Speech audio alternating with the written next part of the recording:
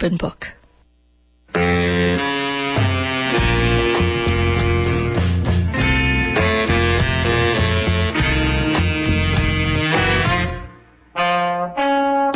Welcome to the Poet to Poet series. I'm your host, Nina Serrano. My guest today is writer Diana Block. She's just written a new book called Clandestine Occupations, An Imaginary History. An imaginary history? Does she mean a novel? Yes, she means a novel. Clandestine Occupations. I had the opportunity to write a little blurb about the book, and this is my considered opinion about the book. Diana Block writes in Clandestine Occupations in a compelling, authentic voice as she follows 6 characters beginning in 1986 and projects into the immediate future up to 2020 through 4 decades of their intertwining lives. Each person's story reveals another piece of the suspenseful plot as the protests of the past inform the present and even the future. You can't stand outside this novel. It demands that readers reflect on their own lives and the intimate changes we made and are making to the swiftly moving global flow of history. Clandestine operations help us examine our personal and political interconnections, and in spite of it all, our surviving capacity for love. So welcome, Diana Block. Oh, thank you so much, Nina. That was such a beautiful blurb. When I saw it the first time, I thought, she got it. She caught what I was trying to do. And so I so appreciated having you write that and having it be in the front of the book. Well, and I'm not the only writer to have appreciated what you wrote. You also have blurbs from the historian Roxanne Dunbar Ortiz, author of An Indigenous Peoples History of the United States and one of my personal favorites, and Margaret Randall, author of Sandino's Daughters and Che on My Mind, both writers who are concerned with feminist issues and world political issues. And that's what your book is about. Tell us a little about how you came to write it. Yes, as you know, but your listeners might not, I wrote a memoir a number of years ago, which was about my history as a radical social justice activist and a feminist, and my years that I spent living underground, and that was called Arm the Spirit. And after I finished writing the memoir, I realized that there were a lot of stories that I just couldn't tell in the framework of a memoir, primarily because they had confidential, private aspects, and I really was very careful that I didn't want to violate people's confidentiality. So when I came to that point, I thought, well, I want to be able to tell these stories. I want to be able to tell them, but in a way that isn't limited by the kind of restrictions that nonfiction imposes. And that's when I started thinking about a novel. I have written short stories in the past. When I was younger, I probably dreamt that someday I would write a novel, but I put that aside for many years when I kind of focused my life on social justice work. But here now, as I am getting older, and it was the point of my life when I actually had the ability to put some time aside and do what I had dreamt of doing for many years and write this novel. And it was wonderful. It was a wonderful, liberating experience. How long did this take you? Well, altogether, it probably took a little over 4 years, but, I am still very active. I do a lot of work with women and transgender prisoners. I have a full-time job. So I really worked the writing into my weekend hours and other times when I could squeeze it in. It didn't feel that long, interestingly enough. It felt like the words and the stories really flowed in some ways more easily than with my memoir, where I had to really make sure that I was reflecting the history that was a collective history accurately. Here, I still wanted to reflect certain truths and make them seem real, but I didn't have to worry as much about it being exactly correct. You had the freedom of fiction. Exactly, and it really was freeing in many ways. Well, in this book, you take the lives of 6 different women and how they affect one another and how they affect generations. I wonder if you could introduce us and read us about at least one of these women. Yeah, certainly. If not 2 or 3. Okay, well, a couple. There are, as you said, 6 different women, and they span a long time, and they enter the story at different points. I'm going to choose this first woman, not because she's the most central character, but in some ways because maybe she's not the most central. It's easier to extract her story and begin talking about it from the beginning point of her journey, which she enters the story in 2007. And her name is Maggie, and the title of this chapter is Camouflage. And I can talk a little bit about that after I read this. If he hadn't stumbled carelessly against me as I was rushing to cross the street, I might never have noticed him. I was late for my shift on the ortho ward and already irritated that Gordon had been too busy skateboarding to let me know he wouldn't be home after school. So when I felt the man's body weight slump onto mine, I almost shoved him rudely away before I saw his day-glow orange uniform and the chains shackling his feet. If I had pushed him, he would have crumbled downward, helpless, on the pavement below. Sorry, miss, Clay here seems to have lost his balance. The man in the crisply ironed olive green uniform and buff black shoes was tugging on Clay in a clumsy, misplaced effort to get him upright on his feet. Clay was staggering, trying to stabilize himself, but I could tell immediately from his labored breathing and the sweat rolling down the dark wrinkles of his face that the stumble was caused by more than his chains. I think he needs to sit down, not stand up, I said, and began to help Clay settle himself on the curb of the sidewalk. When the guard seemed to hesitate about following the instructions of a small, non-uniformed woman regarding his prisoner, I added in my most commanding voice, I'm a nurse, and flashed my ID badge at him. This man may be having a heart attack, and we need to call the ER across the street to come and get him. That seemed to shake Mr. Olive Green up a little. I wasn't sure about the heart attack, but I imagined that this burly guard wouldn't want to explain a death on his watch. Okay, I guess. He has an appointment with some other department. He fumbled for a paper in his pocket. Maybe my partner has the paper. He went to get some food at the cafeteria, which is why I'm here by myself. We usually escort the inmates in teams, you know. He was explaining this to me as if I were the supervisor he might have to justify things to back at the jail. Neurology. Clay's breathing had calmed down enough for him to talk. His voice was gravelly, but surprisingly deliberate. I have an appointment with a neurology specialist because I've been having trouble with my balance lately. Abruptly, I realized that I hadn't talked directly to the man himself before he spoke.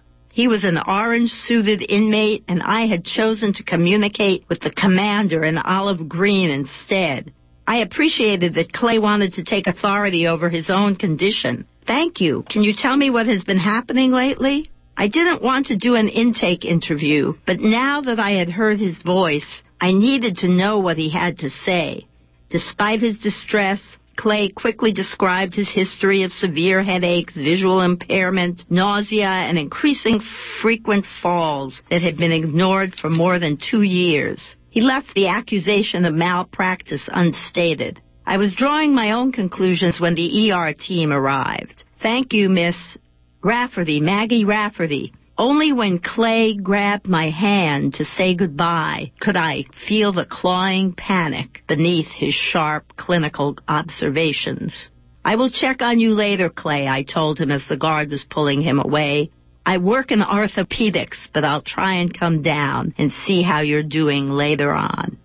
So that's the beginning of this little episode, and it's a story that actually grew out of a lot of my current experience working in a hospital and seeing an increasing number of prisoners in orange day-glow uniforms being brought in, shackled over the years, and being just profoundly disturbed as to what that meant, and the fact that almost nobody ever paid attention to it at all as I walked down the corridors. People would essentially look away or look up or look down or look around, but nobody would look at the prisoner themselves, and certainly not at their chains. Well, in this story, we get a good look at that prisoner. And is he pivotal in the story? This prisoner isn't, but prisoners in general are. I mean, the novel itself has a lot of focus on what is being commonly called now mass incarceration, and the ways in which mass incarceration permeates our everyday lives at this point. And actually, 4.5 years ago when I started writing it, I really wanted to make that point, and as I wrote it, it seems like the kind of public awareness has at least a little bit caught up with the theme of some of the stories, because now people do, they hear the term mass incarceration and Barack Obama is talking about it. And so in a certain way, I feel like it's very timely in trying to express some of these things, and it probably is something more people can identify with now that the terms have become more popular. So what other character can you introduce us to? The story has a lot of complications, a lot of complicated interweavings among the different women and the different generations. One of the women in the book is someone who has been disillusioned about political activity. She was, in many ways, she's of the 70s, 60s, and 70s generation, and she was not treated very well by her movement colleagues. And this is a phenomenon that, of course, many of us who have lived for a while and have lived through different eras of the movement have, observed, participated in, and I really wanted to talk about that from a both sympathetic point of view, but also from the point of view of what happens to people who get burnt out and cynical and yet have this piece of them that is really still outraged by what's going on and yet have no way of expressing it. Anyway, that woman, Sage, has a daughter, and her name is Annis. And the daughter reacts to her mother's cynicism and disillusion. And the way she reacts is by wanting to get to know some of the heroes of the past, some of the icons, some of the people who are political prisoners. And one of the people that Annis wants to explore, investigate, is living in a prison right near San Francisco. And so this young woman, Annis, decides to go and visit the political prisoner whose name is Cassandra and do her senior thesis on Cassandra. And that's sort of the setup of how that relationship begins. And so I can read a little bit of the beginning of that chapter. When is the year of this event? This one begins in 2010. So we're moving forward. We're not quite into the future yet. And it's called Release. And it's the person speaking is this young woman, Annis. Your limp was the first thing I noticed about you, Cassandra, as you walked into the visiting room. You limped deliberately toward me, angling your body ever so carefully through the narrow spaces between the tables overloaded with chips, candy bars, and soda. I guess I had expected you, a white woman who had once escaped from prison, to be one of those take-charge striders, like the towering Drucker woman on the poster on my mother's bedroom wall, tramping fearlessly across the city, hair flowing, arms and legs swinging wide, overshadowing the skyscrapers in the background, stomping through everything in her way. But you stepped cautiously, as if one false move could cause a mass chain reaction spill, a dangerous cascade of junk food, overturning one table and then the next, until all the grease and sugar landed smack, splattering at the feet of the 2 Imperial guards sitting in command at the front of the room. When you finally got to where I was sitting on the way back, as far away from them as I could get, You said my name, Annis, and got it right first time, unlike most people who make it rhyme with peace or release. Then you extended your hand in an assured, graceful motion that made me think that you had probably once walked with that same elegance. You look like your pictures, I said, even though I was thinking how faded you seemed compared to the glamorous woman in the books and magazines I had unearthed at the San Francisco State Library. Even in the posed pictures taken in prison, you had looked fashionable. Your hair was cropped close and sharp around your high cheekbones. Your hoop earrings dangled beneath your sunglasses, and your shirt and jeans fit just right. You could have been out on the street rather than posing behind bars. But here, in person, you looked like an inmate, dressed like every other woman in the room, with a loose tan shirt hanging shapeless over beige pants. Your hair hung listless down the sides of your head, hiding its striking shape. I wondered whether you were able to get conditioner in prison and how often you could take a shower, or if you could buy the kind of lotion that could heal the cobweb cracks under your eyes. Not the kind of questions I had come here to ask you, but the pad with the ones I had written down to start this interview were locked in a steel case in the visitor processing room, along with my forbidden pen. You just heard Diana Block reading from her new book, Clandestine Occupations, An Imaginary History. So, Diana, where can people get this exciting book?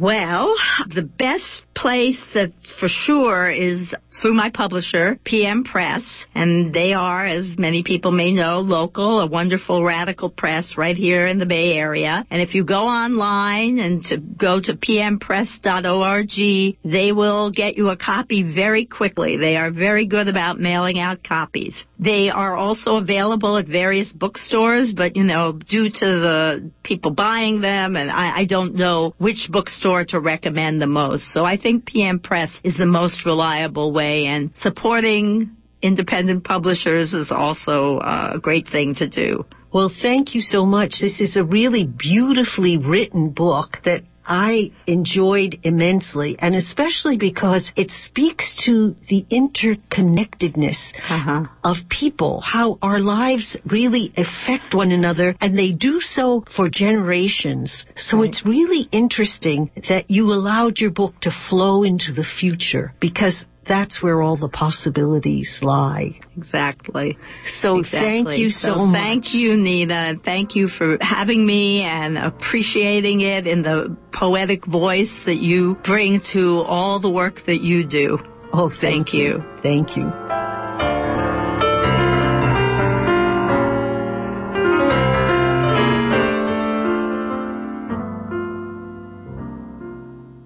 Poet Andrina Zawinski, born and raised in Pittsburgh, Pennsylvania, has been living in the San Francisco Bay Area for several years.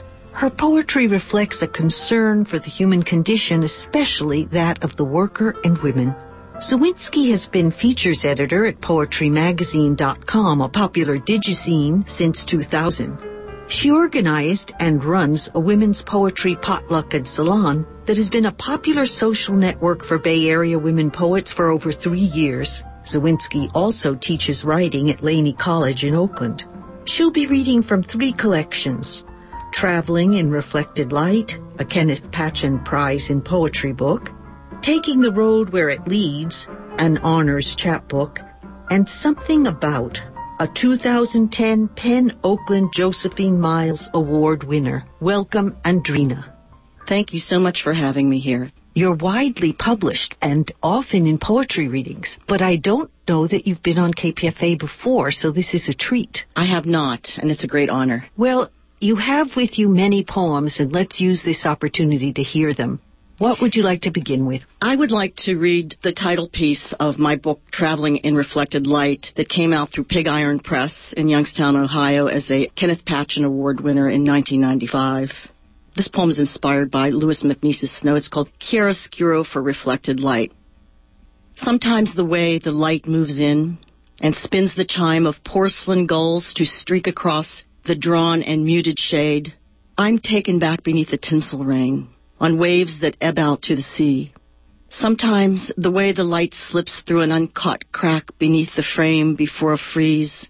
All arms and legs I forage angels from a driven snow and laugh out loud at winter running wild again. Sometimes when light ruffles edges of paper slips, notices of the half-done things, it comes in and travels dream, the back road country looming large behind the pen, in all things touched and yet to be. Sometimes so brilliantly dazzling, resplendent, the mere delight in light will swell the room, and I can see that there is more than a squint of dusty glass suspended between the sun and the shade. I'd like to read another one that comes out of a place of my childhood. It's called Sleepless Night at Summer's End. The crickets can keep you awake, like an old rocking chair loose on the rails. The 1045 CSX can slice the night, scraping west from Altoona and howling the bridge above Glade Run Creek, where Mohawk and Cree once cut a path. But what can a woman do out in Rockwood? She can put out salt lick an apple for white-tailed deer, pick a bouquet of goldenrod and sweet Joe pie from uncut fields, stake a roadside stand with old bric-a-brac, get her hair done at Bonnie's Salon, have dinner down at McDivitt's, pull a daily wage at Tinky's Lumber or the Limestone Works in Milford or Somerset, set up a satellite dish for city stars to come in. But at night, alone in Rockwood, she can't keep nosy moonlight from creeping in the cracks where she props a loaded shotgun at the bedroom door. Can't help thinking, a woman's scream could be caught here, like a firefly in an airtight jar, dulled by lightning at summer's end, storming the walls. You just heard Andrina Zawinski reading her original work.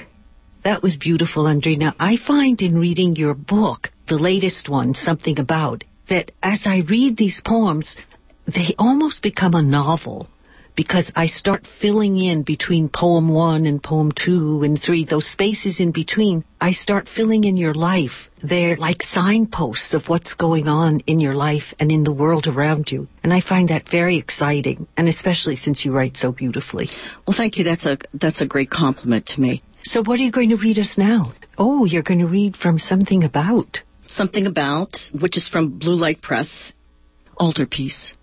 Children empty the mother's house of her, muscles aching from the weight of her loss, held in their arms so close to their hearts.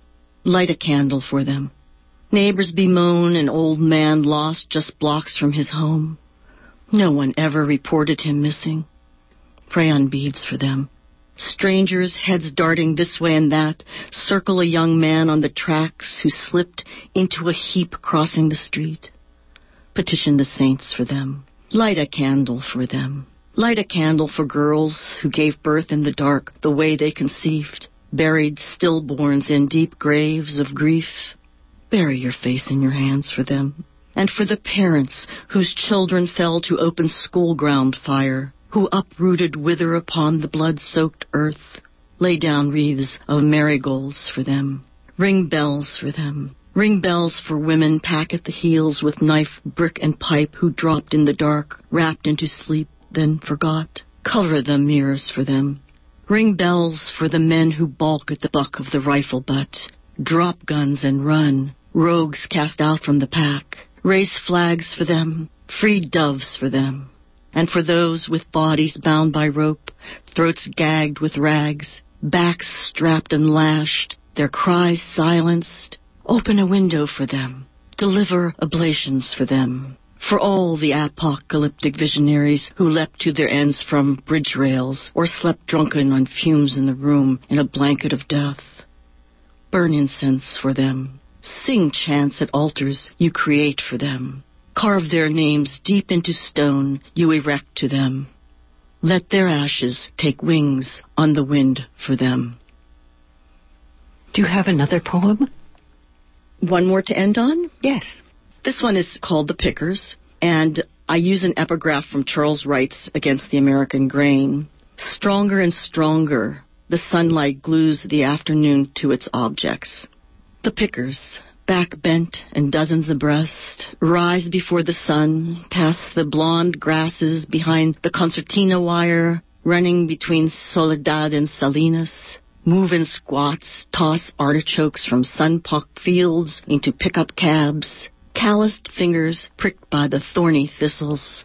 They pour seeds into rivulets of dry earth that will burst into lettuce, chard, the great bouquets of broccoli and cabbage along El Camino Real's humpback hills, where foremen watch, arms folded across their dusty boredom, and the long light of days stretching inside another summer.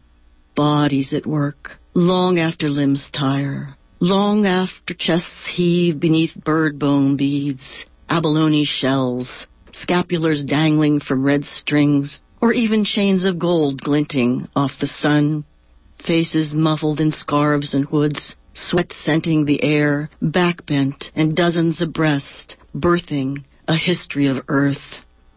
And so they move, the pickers, silhouetted against the horizon, westerly winds crossing groves and vineyards farther north, farther south. They move, follow the crops, follow the seasons, Steinbeck's ghost among the harvest gypsies, pen in one hand, pail in the other, working toward some end. As sure as low clouds cool the day down, the bodies turn toward evening, lay down the ache of the field in the stretch of legs, slope of shoulders, move toward dreams of the unburned, pain-free, unafraid, unspent paper in the pocket for some half hold on a home on the road, birds skittering tree branches at sunset, pecking at the unpicked. You just heard Andrina Zawinski, and to reach her, you can go to Andrina, ANDRENA Zawinski, ZAWINSKI, and she's at ATT.net. Thank you so much, Andrina. These were beautiful poems. Thank you so much for giving me the opportunity to read them to your audience. Well, it was a great pleasure for me, and I'm sure for the audience. Thank you.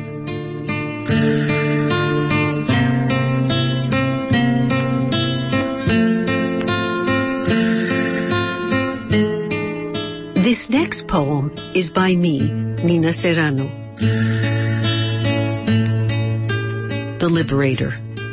There is always one who is many, gathering to plan an escape back to freedom. Freedom of the hunt, the gathering of reeds for baskets and berries for lunch, the songs, the familiar ceremonies, healings, and prayers of free people, not slaves to work and more work. A strange language in unpleasant ways, free to shout and dance the joy of mornings, moons marking our moments. We leave tonight, and if they come after us, they will meet traps and tricks and deadly arrows.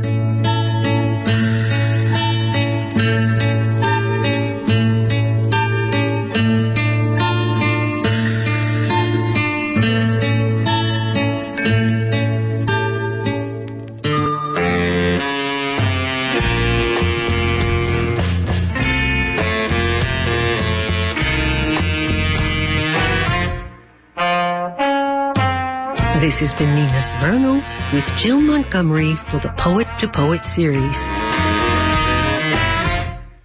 Please check out my website, ninaserrano.com, to hear other programs, poems, and a listing of my upcoming events.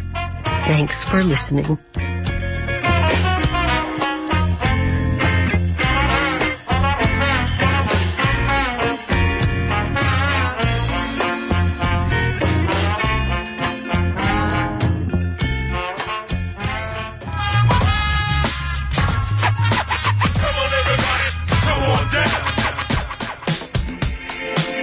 KPFA's holiday fundraiser starts on Tuesday, December 8th, and ends Friday, December 18th. During this time, we invite anyone to come into our phone room and volunteer their time, answering calls and taking pledges. No experience is necessary.